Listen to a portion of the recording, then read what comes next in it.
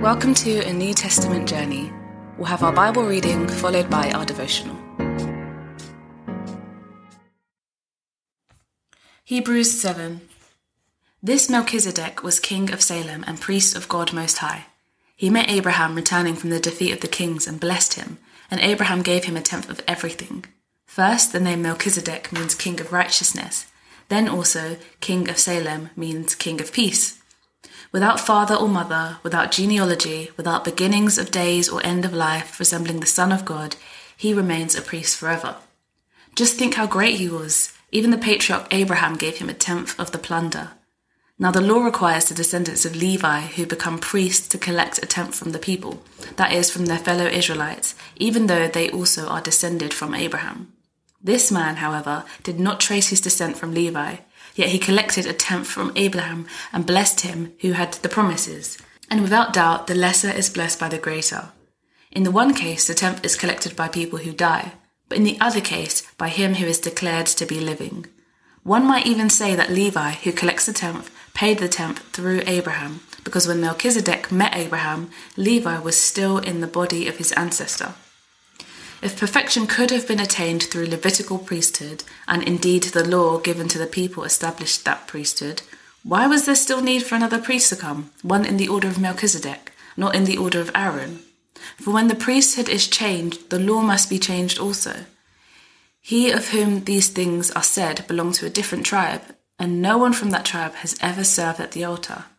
For it is clear that our Lord descended from Judah, and in regards to that tribe, Moses said nothing about priests. And what we have said is even more clear if another priest like Melchizedek appears, one who has become a priest, not on the basis of a regulation as to his ancestry, but on the basis of the power of an indestructible life. For it is declared, "You are a priest forever in the order of Melchizedek." The former regulation is set aside because it was weak and useless, for the law made nothing perfect, and a better hope is introduced by which we draw near to God. And it was not without an oath. Others became priests without an oath, but he became a priest with an oath when God said to him, "The Lord has sworn and will not change his mind. You are a priest forever." Because of this oath, Jesus has become the guarantor of a better covenant. Now, there have been many other priests since death prevented them from continuing in office, but because Jesus lives forever, he has a permanent priesthood. Therefore, he is able to save completely those who come to God through him, because he always lives to intercede for them. Such a high priest truly meets our need, one who is holy, blameless, pure, set apart from sinners, exalted above the heavens. Unlike the other high priests, he does not need to offer sacrifices day after day, first for his own sins and then for the sins of the people. He sacrificed for their sins once for all when he offered himself. For the law appoints as high priests men in all their weakness, but the oath which came after the law appointed the Son, who has been made perfect forever.